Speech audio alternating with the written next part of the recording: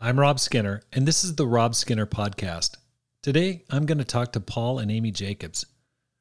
Paul and Amy never intended to lead a church, and yet through circumstance and God's guiding hand, they're leading a small church in Okinawa, Japan. They're fluent in both English and Japanese. They both grew up in Japan and North America. And finally, they have a tremendous passion for reaching the native population of Okinawa. In this episode, you'll find out how they ended up leading a church in spite of learning disabilities, health challenges, and having to come back after hitting rock bottom spiritually. All this and more on this episode of the Rob Skinner Podcast.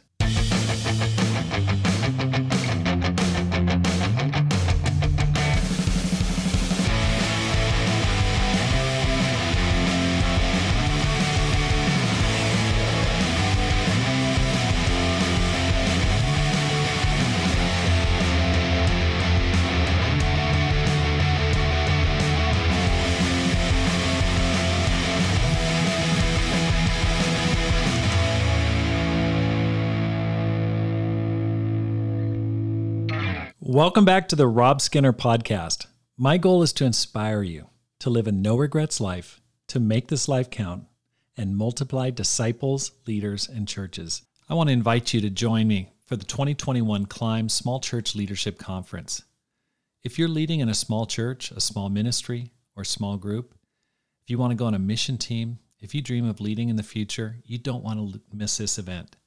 Here's how you'll benefit. You'll get to listen to inspirational speakers, people like Mufid and Jesse Tomei from Beirut, Lebanon, Josue Ortega from El Salvador, Todd Assad, Tim Summerlin, Kyle Spears, Jennifer Konzen, Joel Peed, Kelsey Hahn, David Jung, Joel Nagel, John Lusk, and more. You'll receive practical instruction. Each day will have a theme to help you and your ministry grow. Every class will give you tools to revive your spirit and grow your ministry. The materials are specifically focused to help you and your ministry. The conference will help you to grow. The Friday program is dedicated to helping you revive, refresh, and restore the joy of your salvation. We're customizing a program to make 2022 your best year ever spiritually. You'll get help in ministry growth and planning. The Saturday program will help you come up with a complete plan, program, and curriculum for your entire ministry in 2022. You will leave the conference with confidence that you have in your hands the material and support you need to make 2022 your best ministry year so far. And finally, and I believe most importantly, you're going to receive massive amounts of encouragement. You'll spend 3 days together with disciples who are climbing the same mountain as you. You'll make friends, you'll laugh, and you'll learn every single day. When is it? December 2nd through 5th, 2021. It's coming up in Dallas, Texas. We're going to stay at the Marriott. The registration is $175. All you need to do is go to robskinner.com to register and look for the Climb Conference tab. I look forward to seeing you at Climb in Dallas, Texas this year. I'm still living in the afterglow of that Flagstaff church planting last week. It was so awesome. I mean, I know you probably heard it already, but we had like 325 people there, 2 baptisms. Brian and Abby did a great job preaching, Brian and Abby Mackey. And so I'm just so grateful to God that he put it all together. And so many answered prayers, so many amazing things happened. So I'm very, very happy these days. And I'm also happy because on my program today, I've got Paul and Amy Jacobs. And this is a cool story because I knew Paul when he was just a little kid. My wife and I were in Japan from 93 to 2003.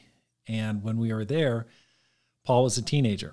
And he was probably middle schooler when we got there. And then he was a teenager and graduated. But now he's a church leader. And he's married an awesome woman named Amy, a Japanese national. And it's just such a cool story. And I'm calling this the accidental church leader because as you'll find out that it wasn't his intention to lead a church, but now they're leading a church in Okinawa, Japan.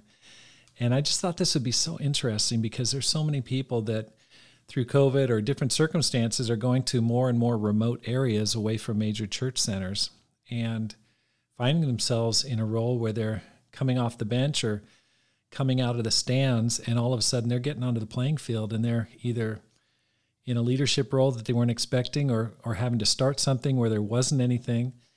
And I think Paul and Amy are a great example of how to do that. So look forward to talking to them today.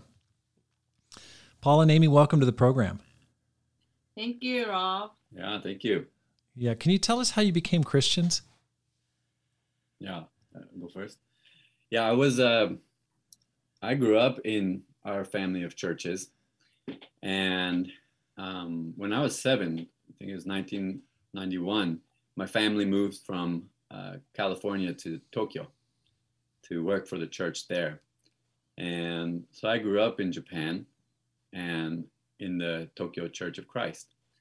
And so I became a Christian when I was a teen. I got baptized when I was 15 years old. But it was a long process. I started studying the Bible when I was 13, and then I was baptized when I was 15. But I think that the biggest thing, we might talk about this later, but the biggest thing that helped me when I was young to make that decision was the love of the older brothers. At the time, they would be campus age, college age guys, or maybe younger single guys, but they would spend time with me. And at that time, I was feeling very having very little value in myself. But they would spend time with me, this young teenage kid who couldn't give them anything back. They didn't ask for anything back, but they enjoyed being with me. And that kind of helped me to connect with Jesus, how Jesus sees me. And that's what inspired me to make that commitment at such a young age. Amen. How about you, Amy? Yeah, for me, I was studying. I went to college in Canada, and that's when I met the first disciple from ICOC Church. And I was in the cafeteria, and I just happened to talk to this one brother, and he invited me to the Bible talk where he was going to lead. So I showed up, and it was just so cool seeing all those brothers and sisters having fun, enjoying their lives. They were just so shining. And back then, I was always worrying about stuff. So I remember this first feelings that, I wish I could be like them. And ever since, I just went to the Bible talk every week. But I was already deciding to move back to Japan. So they connected me to the Tokyo church, and that's where I studied the Bible and got baptized. That's 2010. Okay, so it wasn't even that long ago. It was only, I guess it was 11 years ago. 11 years ago, yes. Okay, so you're Japanese by birth. You're born in Japan, Canada? Yeah, I was born in Canada. Okay. Toronto. Your dad, what was your dad doing there? Or your mom? He was working in a Japanese restaurant. Dad's he's a character. Yeah. Tell him why he went to Canada in the first place. Why did he go to Canada in first? What did he tell you? He told me that he just wanted to experience something new. So he moved there with his wife, and then he had her older brother, and then Amy was born there. But when I was 8 years old, my grandparents who were in Japan needed some help. So our family decided to move back to Japan. But when I was 19, after I graduated from high school in Japan, I decided to go back to Canada to study because I liked Canada better than Japan. But it was actually very similar. So that's very similar to me. I was born in the States. She was born in Canada. She moved back to Japan when she was 8. I moved to Japan when I was 7. Then I moved back to the States when I was 17. She moved back to Canada when she was 19. So we had a very similar path. So very similar background, even though you're Japanese by ethnicity, really you're born in the West. And what was it like to be a foreign-born Japanese coming back to live in Japanese culture for the first time? I hated it. because I didn't know any Japanese school system. Everything was so new. Like in Japan, you have to switch your shoes. They have like indoor shoes and outdoor shoes, or you will get your lunch provided, and you have to finish everything, and that kind of stuff. Like it was just a lot of rules that I had to follow, and I didn't know anything about it. So people always say, "Hey, you're doing something wrong," or "That's not what you're supposed to do." So yeah, I just felt like I don't belong here. So interesting. I want to talk more about that. How'd you guys end up meeting? At Tokyo Church. When Paul moved to Japan in 2012, yeah, that's how we first met. Yeah, I moved back. I was in school in Colorado, and I graduated from there. Then in 2012, I got a job working for a company in Tokyo. So I moved back to Tokyo at that time. And as we just said, she was baptized in 2010. So she was a part of the church that I was going to as well in Tokyo. And so that's when we first met, but we didn't like each other at first. Yeah. Okay. So how long from the first time that you met till when you actually got married? We got married in 2017. 4 years. 4 or 5 years. 5 years. Mm-hmm. Well, my 5 years, yes. Yeah. Okay. What changed? Oh, good question. I guess for me, the reason why I couldn't like him was because he was always vulnerable. He was willing to like share his weaknesses and his own feelings. But I grew up in a family where you're not supposed to show those feelings. So whenever I hear Paul expressing himself, I was always feeling like he was just being weak or is complaining about stuff. So I was like, he's so weak. But I realized that I have to face my own weaknesses as well. And after growing that area, I started seeing him as a very, what was the word? Bold man? Sure. 勇敢な人だ. Courageous. Courageous, yes, thank you. For being able to admit his own weaknesses and show that to people. That's like something that I've never done, but he's doing that. So I guess I started respecting him more after facing my own weaknesses. How about for you, Paul? Yeah, I could say, there were a lot of aspects that changed for me, within me. But when I first got to Japan, I met her and I thought she was cute. Thank you.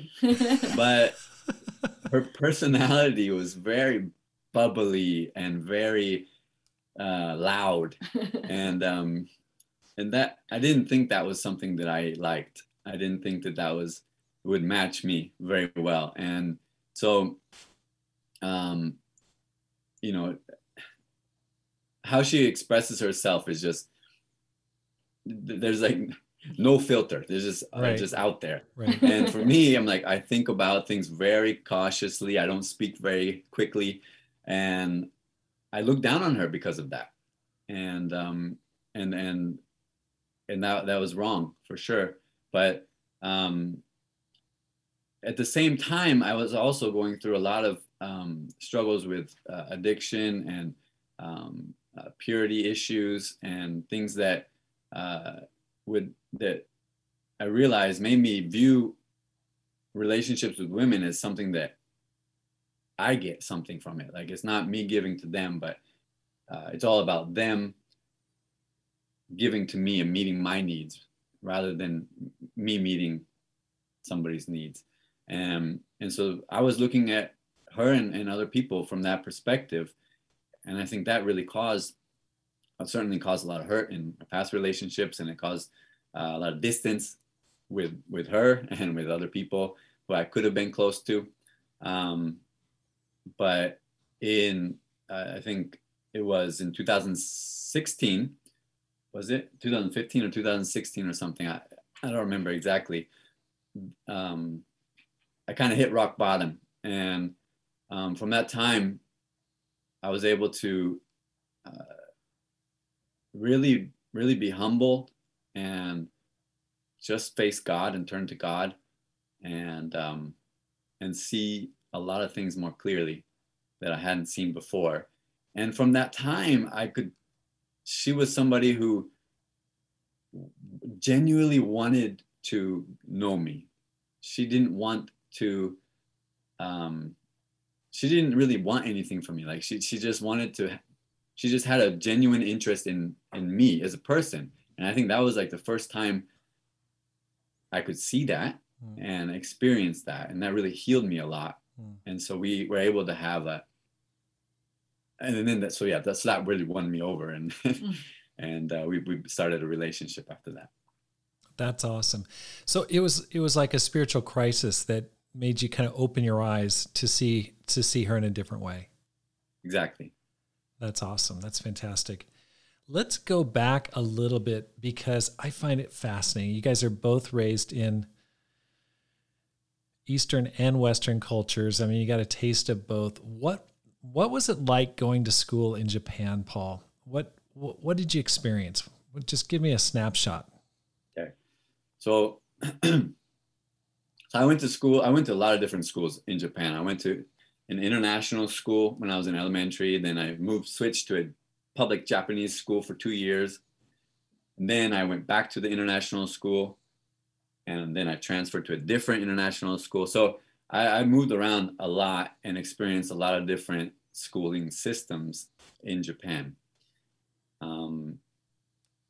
I can say that, first of all, I have some learning disabilities, and I didn't really know that at the time.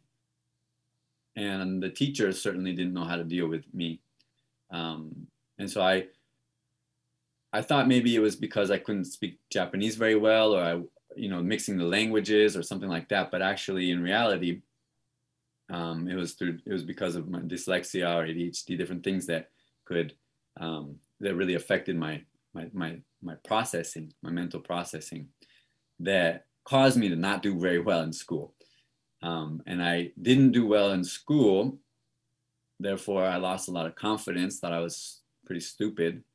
And other teachers certainly lost a lot of patience with me. And so it just was a downward spiral in education side of things. On the social side of things, where I was a minority, even in an international school, even in my international school, it was like 95% Japanese kids who could speak English. And then the other 5% were from all over the world. But so I was always aware that I'm different. I was always aware that I'm outsider, and I really wanted to fit in. So, for example, there was a time when I was in the Japanese school where I would see all the Japanese kids, and in the entire school, it was me and my brother, my little brother, Tim, who were the only foreigners in this school. And so I look around and I see, wow, everybody looks the same.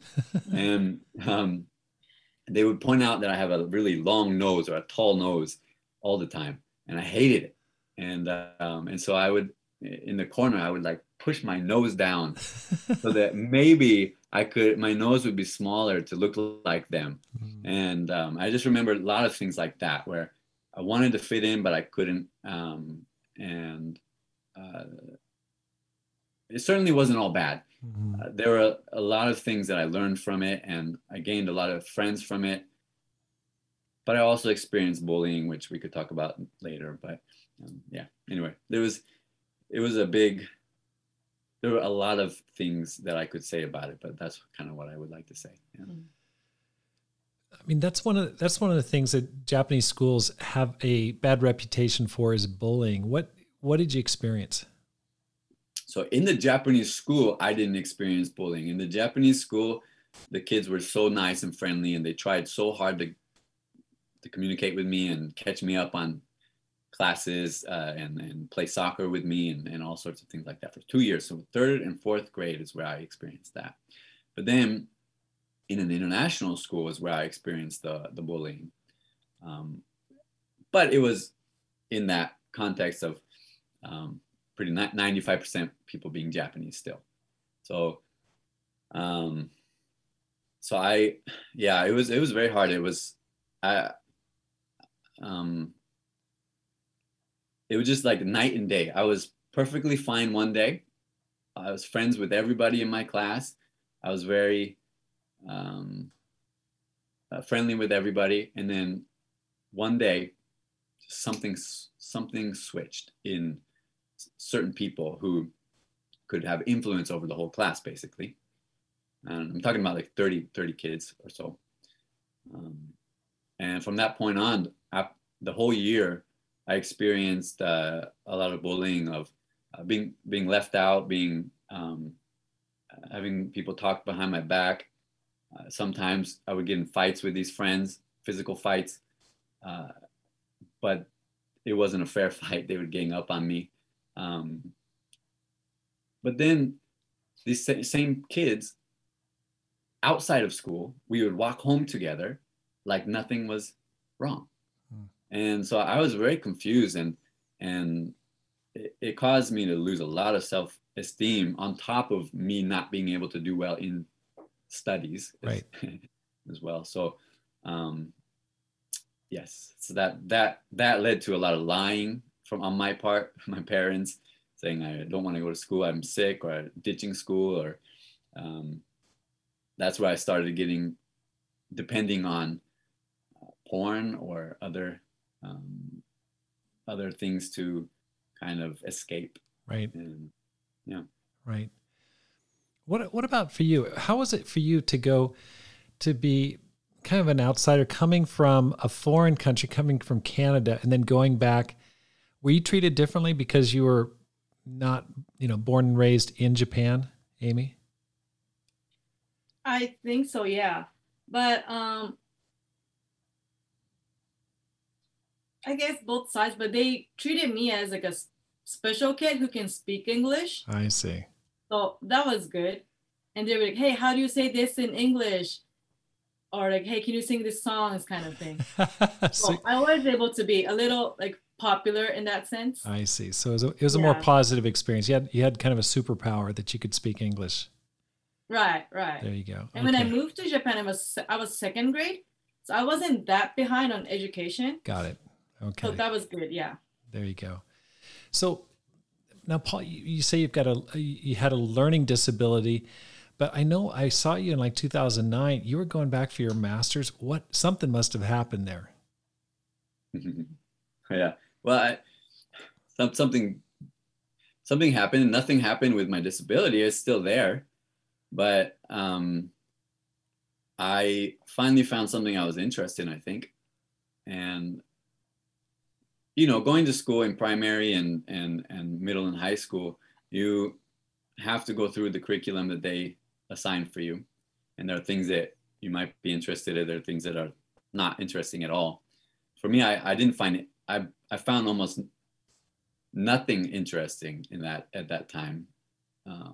Or I thought I just didn't have enough confidence to try. But in college, I finally got into college where I could choose my classes, where I could choose the amount of work that I do as well.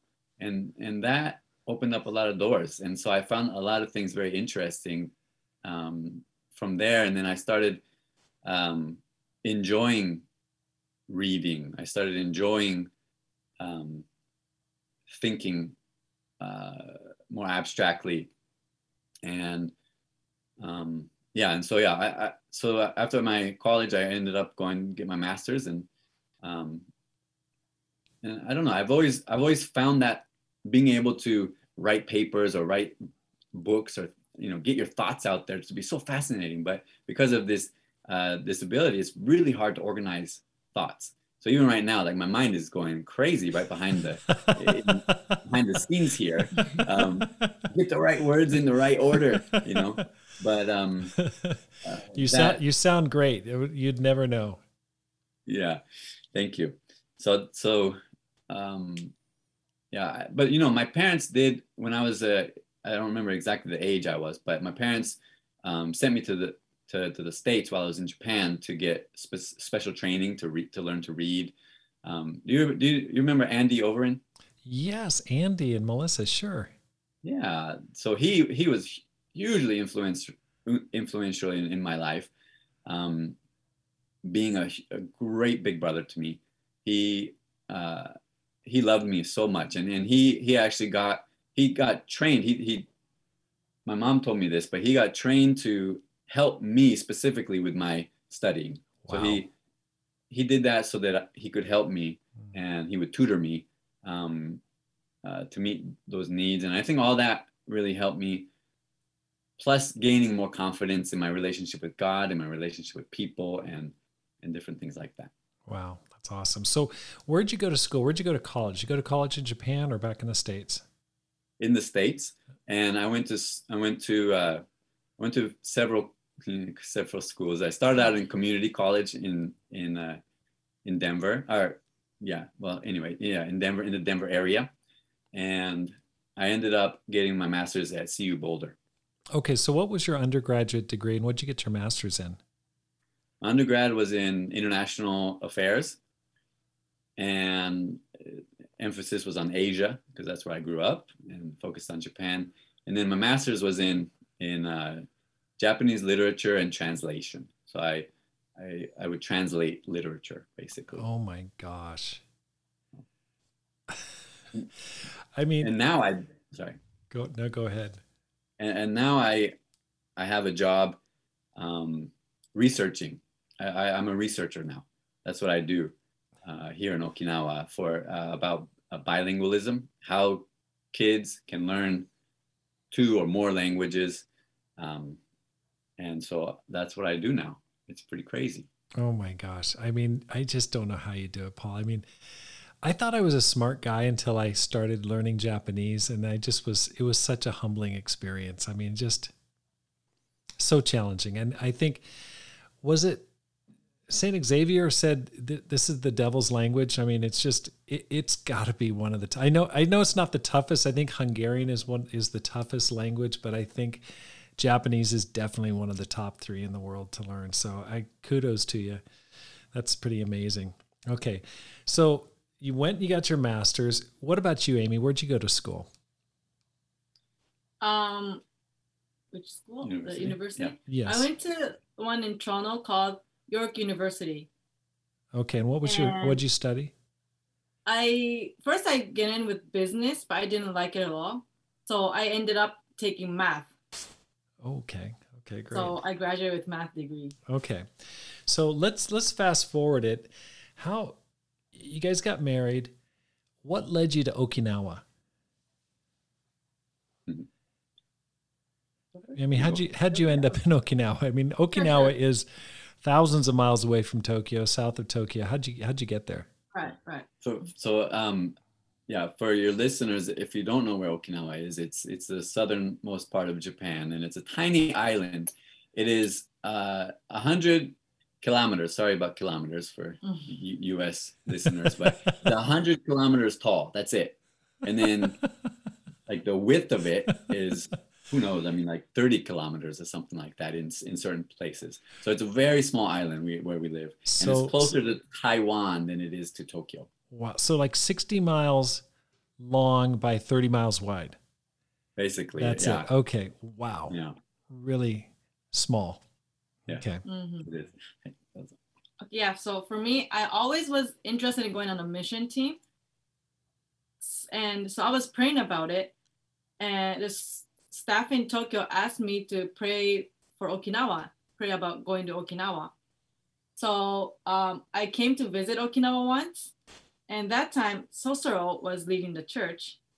And I asked him, what kind of people are you looking for? And he said, someone like you, Amy. Good answer. Right? right? But then he explained and he said, because back then we had a lot of military disciples. There were only two Japanese speaking disciples, which was Sosoro and his wife Keiko, because they just started planting or started leading the church. And they wanted to make it into local church. So Tokyo church actually sent Sosoro and his wife to Okinawa so it could be more local. Reach out to the Japanese people on the island. Right. Yeah. Thank you. Exactly. Yeah. So Sosoro was having a hard time making that transition, I guess, from English. He wanted to make sure the English speaking disciples, the military disciples, will still be connected, but also he wanted to reach out to Japanese people as well. So he was looking for someone who can speak both languages and who knows both culture. So he said, Amy, you're the perfect person. Right. So, and then when I heard that, I feel like God was trying to heal me, because I used to feel like I'm no one, or I don't belong anywhere. Like, I'm not Canadian, I'm not Japanese. I'm like, let's choose the humpa. In the middle, I guess. In the middle. Okay, thank you.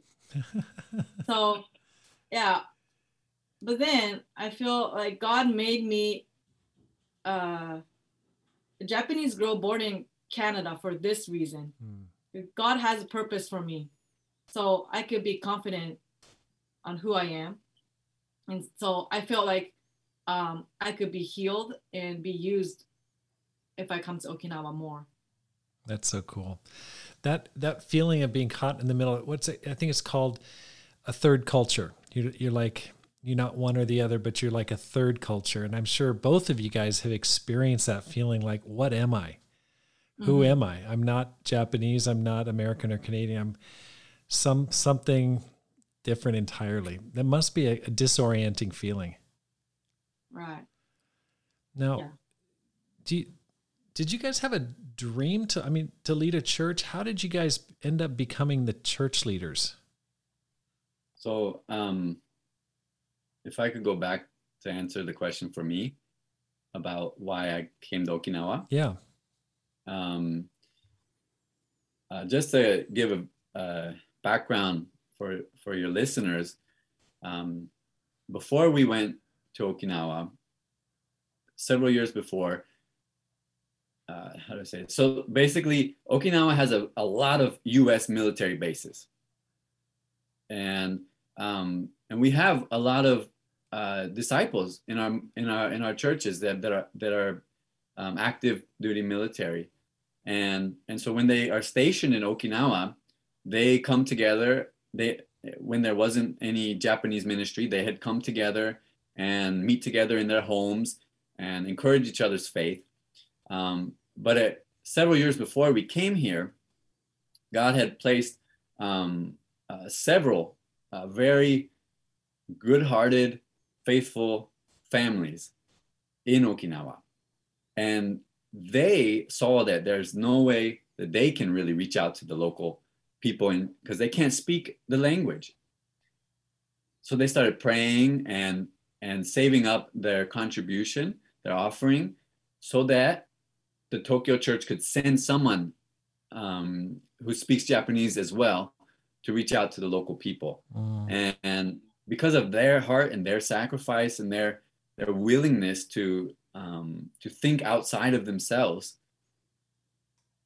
Sosoro and Keiko were able to be hired to move to Okinawa, and they had a son.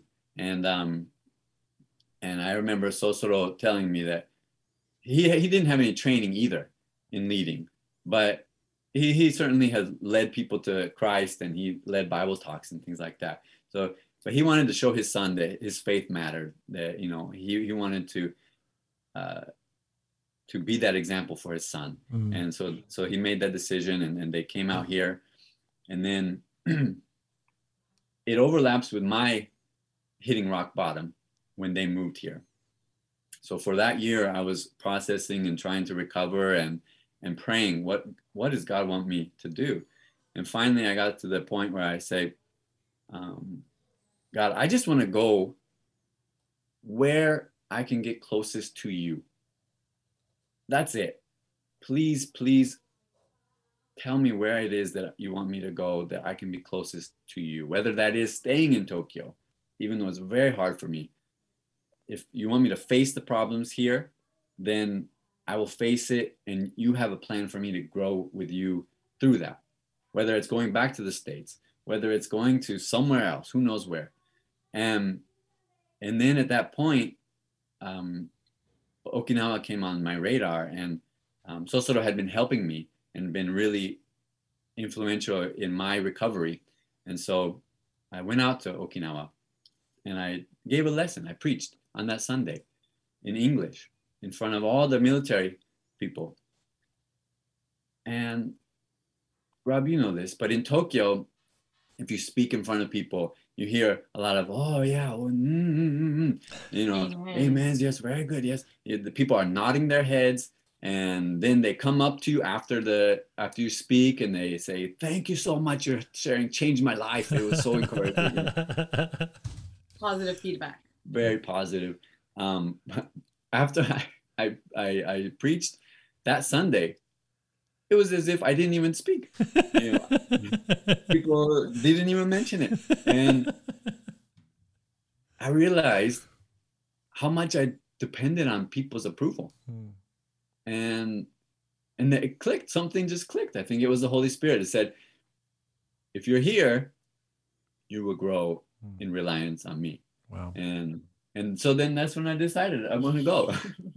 Because no one gave me a response. Yeah. So I certainly I didn't have a big heart for the Okinawa people at the time. I didn't have a big heart for reaching out and building a church or anything. It was just really a simple, I need wherever I can go to grow my relationship with God. Please, please, please lead me there.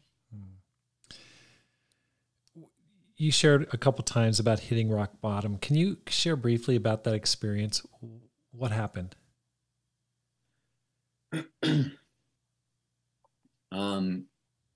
Yeah, well, it has to do with my addiction and a lot of I think that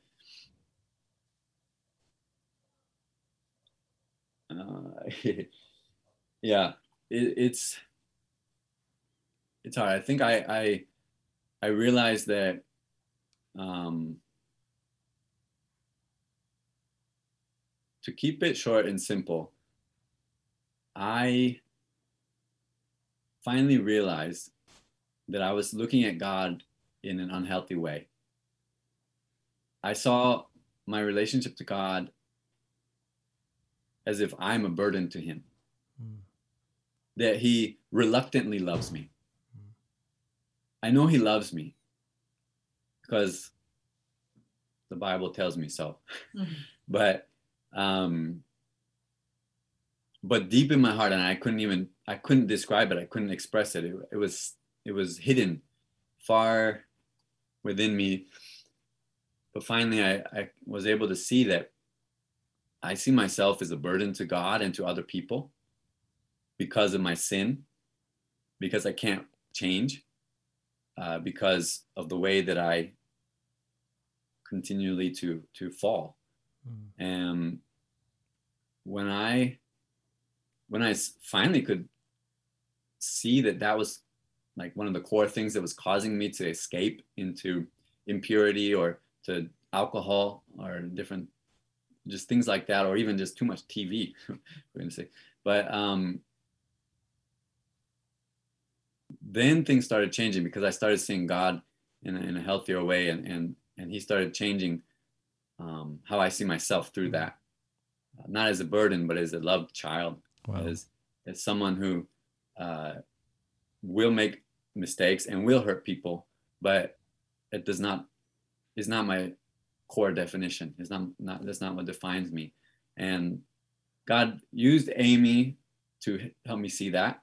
God used Sosoro and many other people to help me see that as well. But yeah, so I had struggled with this addiction since I was 13, 12 years old. escaping and in a variety of different ways. And through that and through our marriage and things, conversations in that, I've been able to be, I guess, sober, if you want to call it that, for, 4 years or something. That's awesome. So, thank you for sharing that. I really appreciate that. So you guys are down in Okinawa. Sosro and Keiko are leading the church. Sosro is originally he's an Indonesian national, so he's not even Japanese, but of course he's a super smart guy, speaks fluent Japanese. Yep. How'd you guys become the church leaders? So, it's funny, huh? Because we're Indonesian guys leading a church in Okinawa, and then an American guy starts leading a church in Okinawa. There's a Korean brother leading the church in Sendai, Japan. Right I know it. It's so awesome. Yeah, and Nagoya too, right? Yeah. God has plans for us foreigners to help, to serve people here. Amen. But what happened? Well, anyway, we, Sosoro led the church in a great way for 4 years, but the financial support ran out, and we didn't see any local person become a Christian. We really didn't. We didn't even have very good, consistent Bible studies with men, for 4 years, 3 years, I guess, 3 years. And I think Sosoro was definitely feeling burnt out, as well as there was no financial support anymore. And so through that process, he needed to step down, but he stayed in Okinawa to support. Then we need a leader. So what should we do? And we had a meeting with families. We have the Karusosomo family, the Sosoro's family. We have the Kawasaki family, they're a Japanese family, and the Jacobs, and then one single brother.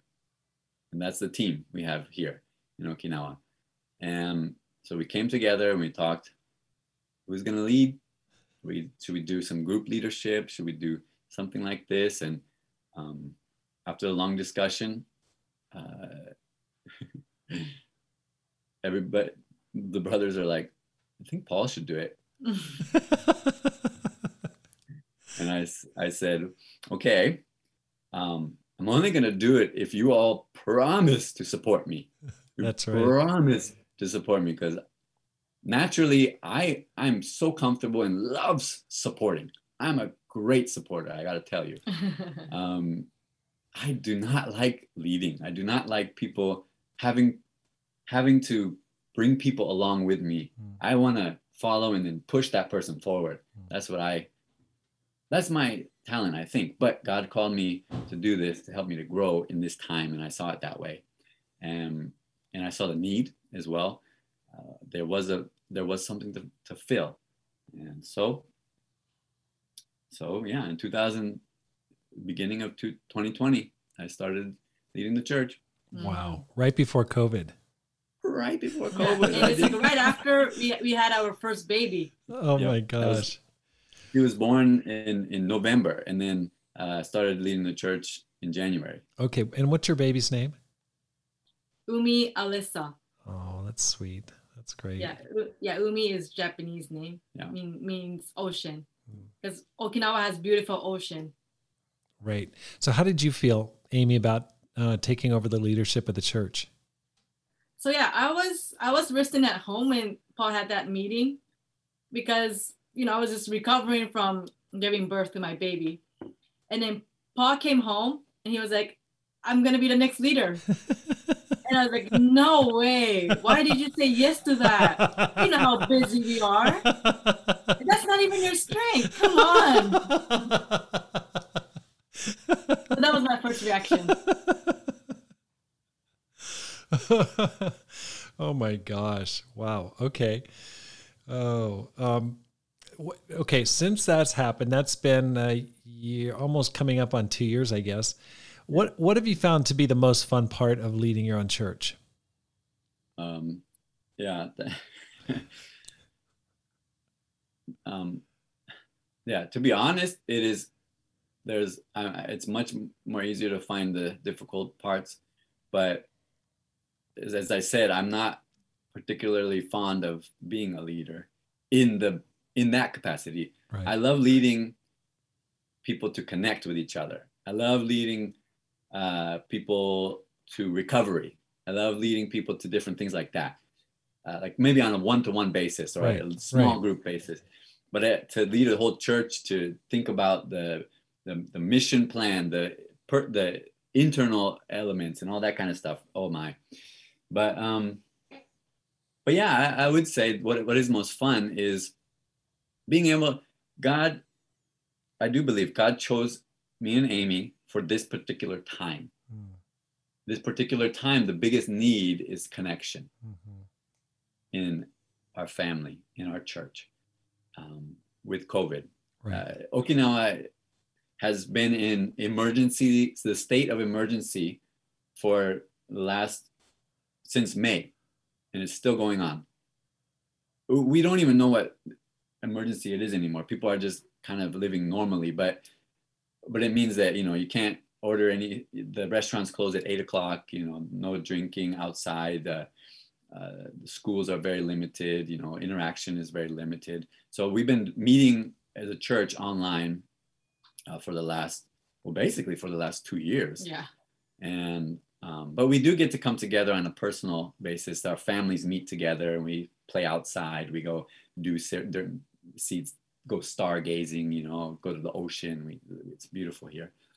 But as a whole church, we haven't came together. Right, we haven't come together. Okay, so how big is the church now? How many people are you talking? Including all the military members and then the locals? About 11. About 11, okay. 11 disciples, yeah. And then we have some visitors who show up all the time. Okay. So we have like 3 of them. Yeah, so that's the good news part. There's a lot of great things that have happened this year, actually, but we'll get to that, I'm sure. Go ahead, just share it. If there's good news, go ahead and talk about it. So, so when in 2020, when I started leading, the pandemic hit, nobody knew what to do, right? I mean, I'm a new church leader. I didn't know what to do anyway. Right. But then everyone else who I could consult with also were in the same position as I was. Very, who knows, what should we do? How should we stay connected? What kind of expectations should we have on our people? And so my main focus was just let's be focused on God's family. We're right. God's family. Let's treat each other as God's family and be connected in that way. And then let's find out ways we can reach out to our friends and so we have our church is consisted of very, very different people. Even though we only have 11 people, they're all very different. And so coming to a consensus, that's one of the very difficult things that I've faced. But one of our brothers is really big picture thinker. He has his own business. He's always thinking of new ideas. And so he came up with an idea. Hey, let's reach out to our friends through the internet, through Facebook, through Instagram, through our chat services and different things like that. We're already pretty burnt out and tired and we don't know what to do. I don't think we can really go through with that. But he was very convinced that this is going to bear fruit. And so we talked a lot about it and we ended up very simple, but we started an Instagram page and in Japan we use a Line. It's just a chat service. And we started this, and at the end of 2020, a lot of people, like a few, a handful of people, like five or so people started showing up to our church services. and they started contacting us. Hey, I would like to join you. We were interested in knowing what your church does. And this is Japanese people. And so from those people, one family who has a similar aged daughter just as us, and they're also in their mid 30s, started coming out. And now we're studying the Bible with him. His name is Nobuo, and he is really, really been inspired by the Bible. And we're just talking about the cross now. And he's like, wow, God died for my sins. I didn't know that. Like, that's incredible. And so, God opened some amazing doors. And then there's another Okinawa woman. She's in her 60s. Yeah, she's in her 60s, and she's studying the Bible with his sisters. And she's finally got like this real heart connection to God now. Finally, it's been 2 years they've been studying with her, but she's very close to really having that change of heart. And yeah, she's really broken with her sins, and she knows how much God loves her.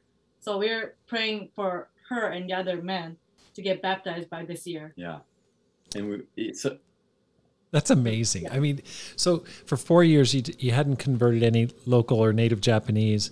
Then all of a sudden through COVID, you've got 3 people in a family, like 3 people that are really interested in wanting to become Christians.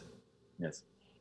Oh my gosh. Yes, exactly. I mean, what does that do to the church? Like what's the atmosphere when these people are walking in, and showing excitement?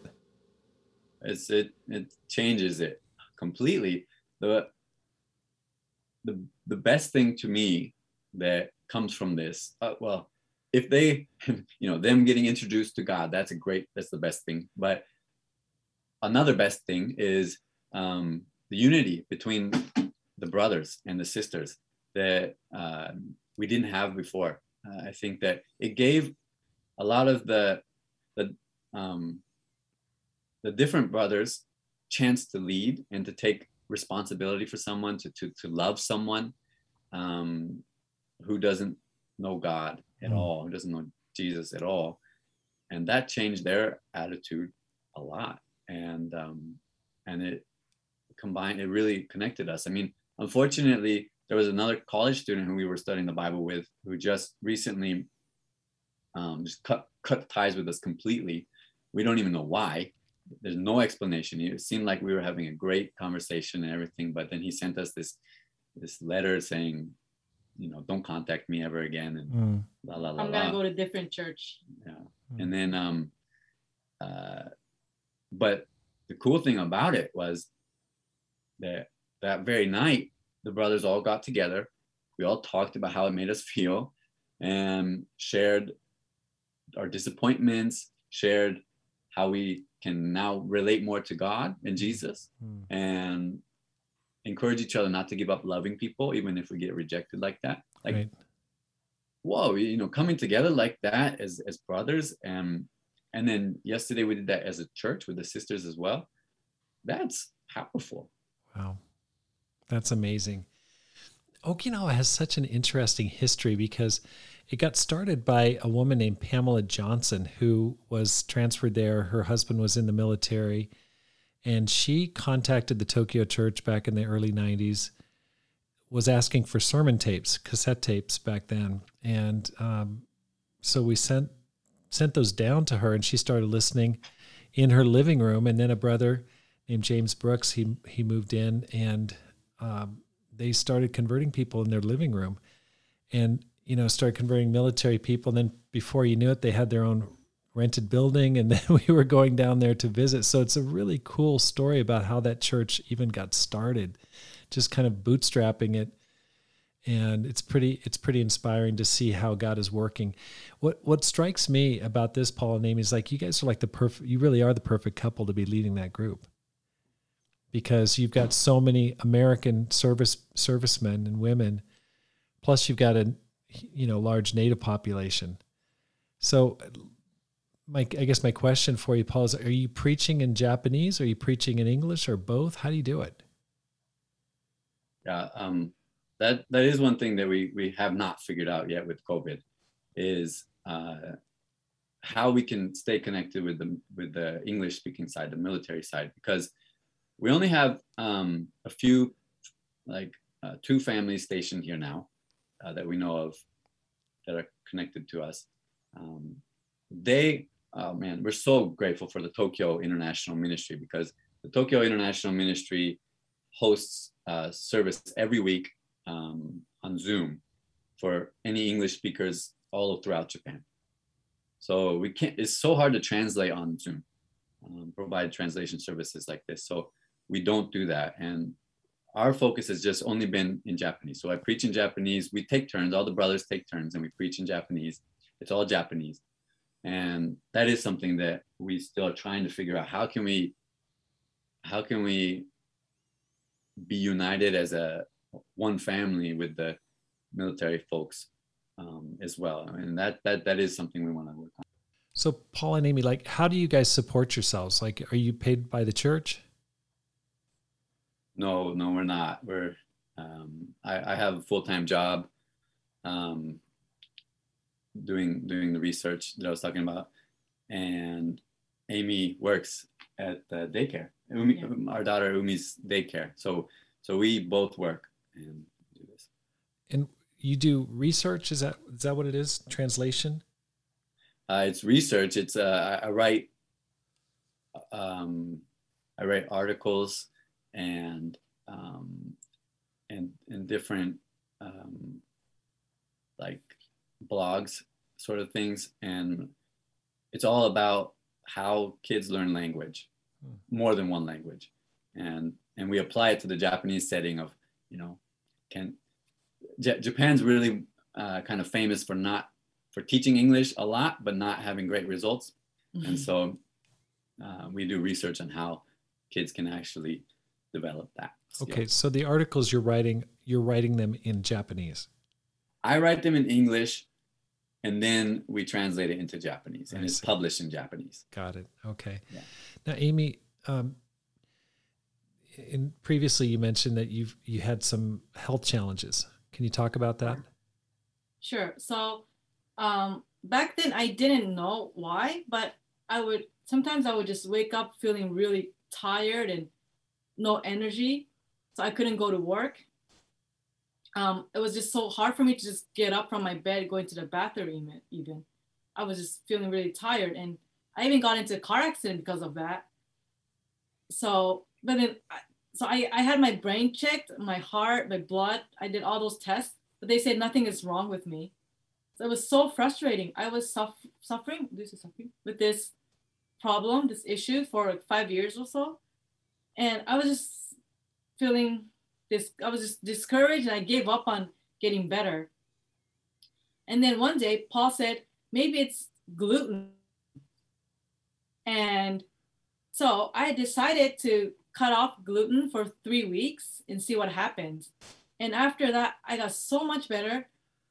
Yeah, I remember like when it's raining, I will have like very bad migraine. But after I cut gluten, I didn't notice that it was raining. So like my health got totally better.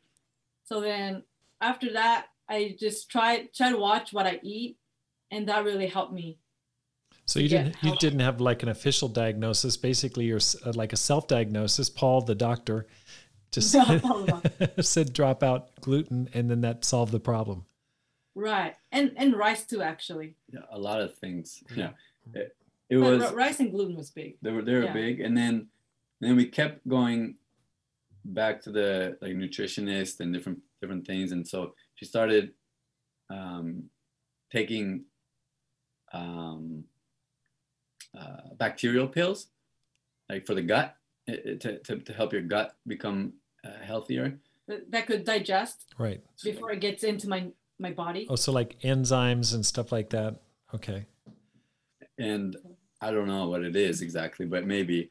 And but basically the thought was her body is not able to process a lot of foods, and so because of that, it has these allergic reactions. And I see. And so she's been taking that, and she's continued to take it and cut out the gluten And when she starts getting a little bit weak again, she'll cut out rice as well. So if you know Amy, she loves pizza and ramen and yeah. Bread, yeah. So this it was so challenging for me Right. to give up on those, my favorite food. Right. Wow. Yeah. But I pray to God and say, God, when I get to heaven, we're gonna eat a lot of pizza together. That's right. That's right. Yeah. Thank you for sharing that. Like when you guys went down there, okay, Okinawa has a different dialect, right? Has a different, okay. Was that an adjustment trying to get used to the language down there? Yes, definitely. And the first 2 years when I moved to Okinawa, I was working in this local Okinawan company. Everyone was Okinawan. So they would use a lot of Okinawan dialect. So I got confused a lot, but they were willing to teach me. So it was a fun experience. So you just picked it up as you go. And so now you can speak in the local dialect? A little bit. I understand a few words. Is it like a totally different language, or is it just a modification of Japanese? They have different words for certain things. Yeah. There's a whole different language. It is a modification of Japanese, but it's mixed with other languages too. And then, but that language, unfortunately, is dying out. It's only like grandparents who speak it. They teach it in school a little bit, but kids aren't very interested because they don't use it. But then there's the Okinawa accent, which is very fun. And yeah, we love it. We love it. Whenever we come back from Tokyo or wherever, and we hear them speaking in the intonation that they have, like, oh, we're home. Yeah. Okay. All right. So I've heard that international marriages can be challenging. What's been your experience? Yeah, you can share it if you want. Would it be okay if Amy shares something that she really has enjoyed? Oh, please go ahead. Go for it. Sorry. Thank you. Yeah, I really enjoy seeing Paul growing his relationship with the church members and his relationship with God, and how I'm used by that. Is it okay if I explain a little more? Go, please do. Thank you. So as he explained, he has his disabilities. He's having a hard time expressing himself. And first, other members were expecting Paul to explain things perfectly. So there was like a little tension there. Like Paul, he has a lot of things in his mind, but he couldn't get them out. And some members were frustrated because of that. Like they couldn't understand what Paul was trying to say. So first I helped Paul to organize his thoughts. And I also explained to some of the church members what Paul's weaknesses and what kind of encouragement he needs, which is just gotta be patient and wait for Paul to speak, and let him know that like we are here to listen to you. We will wait. So take your time. It's okay even if you can't express well, but we are here to support you. You know, that kind of encouragement is what Paul needs. And so those people who were first having a little tension, they were humble enough to get my advice, and they started to change their attitude. And Paul got more confidence about that, being okay, even if he's not perfect. And yeah, after that, I guess Paul feels more free to communicate with others, and others they're more willing to just take their time to listen to Paul. So it was just so amazing to see how God used me to translate that kind of stuff or help them to understand each other better. That's awesome. You guys make a great team. Thank you. Yeah, that connects to international couple, or I think she speaks for me to help people understand me better. I'm the foreigner here, so she can help communicate what I maybe can't as well. But to answer your question about the difficulties, You want to talk about that too? Sure. Yeah, go ahead. About difficulties. Okay. Well, yeah. So, well, because we know both cultures, the difficulties could be a little different from other typical international marriages, but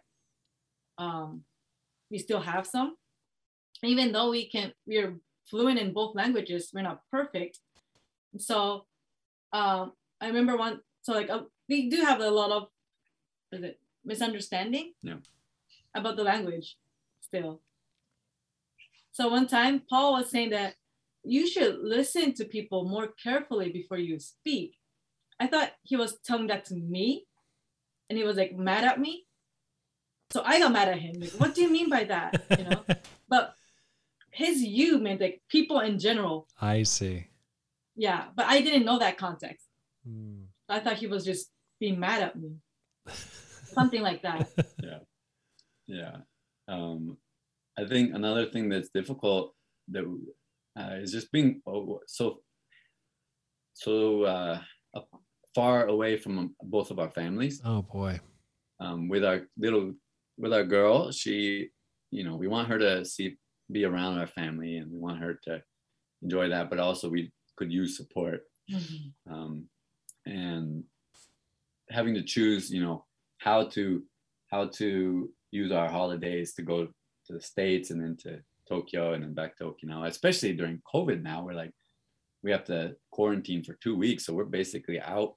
We'd be away from our home for over a month if we choose to go somewhere. Right. And yeah, that's a challenge. Mm-hmm. But luckily, Amy's family really loves me. I know that a lot of international couples, they may have some issues with the in-laws. Right. That's what I hear. But they love the fact that she married someone who's... They're proud of me for being with American guy over here. Yeah, and then Paul loves Japanese food, so that's been helpful too. Like whatever I cook, he would eat. He even can eat this natto, this sticky, smelly, slimy soybean, which I love. Mm-hmm. So that's good. Yeah. Thank you for enjoying my Japanese food. Yeah. My boys were raised on natto. They would, when we went there, we didn't know what to feed our kids, because there wasn't, like, American baby food was super expensive. And so someone gave us the advice. They said, listen, just take a little rice and mix a raw egg with natto. And that's what those kids ate, and they still love it today. And it's, wow. Yeah, so they grew up on that high in protein, that's for sure. Mm-hmm. So I'm obviously with COVID, there's been some difficulties. Toughest part of leading a church? For me, it has been kind of what Amy was saying about the thing that she found was super encouraging. Is very hard for me is not being able to be understood, not feeling understood. I'm not super comfortable coming up with something and then asking people to follow me in the first place, and then being put in that position, and then getting the faith and courage to share it, and then to be misunderstood was like it was devastating. Yeah. For sure. Yeah. I needed a lot of help and encouragement. But the great thing I learned from it was that even a simple word has different meanings for different people. Mm. For example, my focus in 2020 was, let's have a godly family. And to me, that meant family is a place that you're safe, you're encouraged, it's a place where you can be yourself, but it's also a place where you want to invite people into. Right. You want to have people over and love them, because that's how my family was. But many other people had a very different view of family. Some viewed it as, this is just our time to isolate. Family is a time to be alone.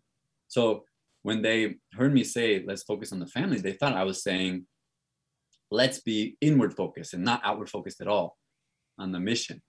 And I certainly didn't mean that. And I didn't understand why they were so confused by it until we had a lot of conversations. And then I realized, oh, that's how you see family. Oh, that's how you see family. Oh, this is what I mean by family. Right. And then we could come to a better understanding. And from there, the culture shifted and it changed. But there are a lot of things, a lot of words that I used that got very strange reactions that I did not anticipate. And behind that, I think, is we view those words and those concepts differently. Right. Wow. So, I mean, okay, well, let me just go on to the next question. What are your plans for the future? What do you see happening coming up? In the church? In your lives? In our lives. Well, our plan is to put our daughter into local Japanese school. And one of the reasons is because we want to reach out to those like really local Okinawan people. Not like there are a lot of international schools as well. But for those people who go to international school, they're like more rich, like a little high class, like different people. So we want to target more local people who are suffering with this Okinawan situation.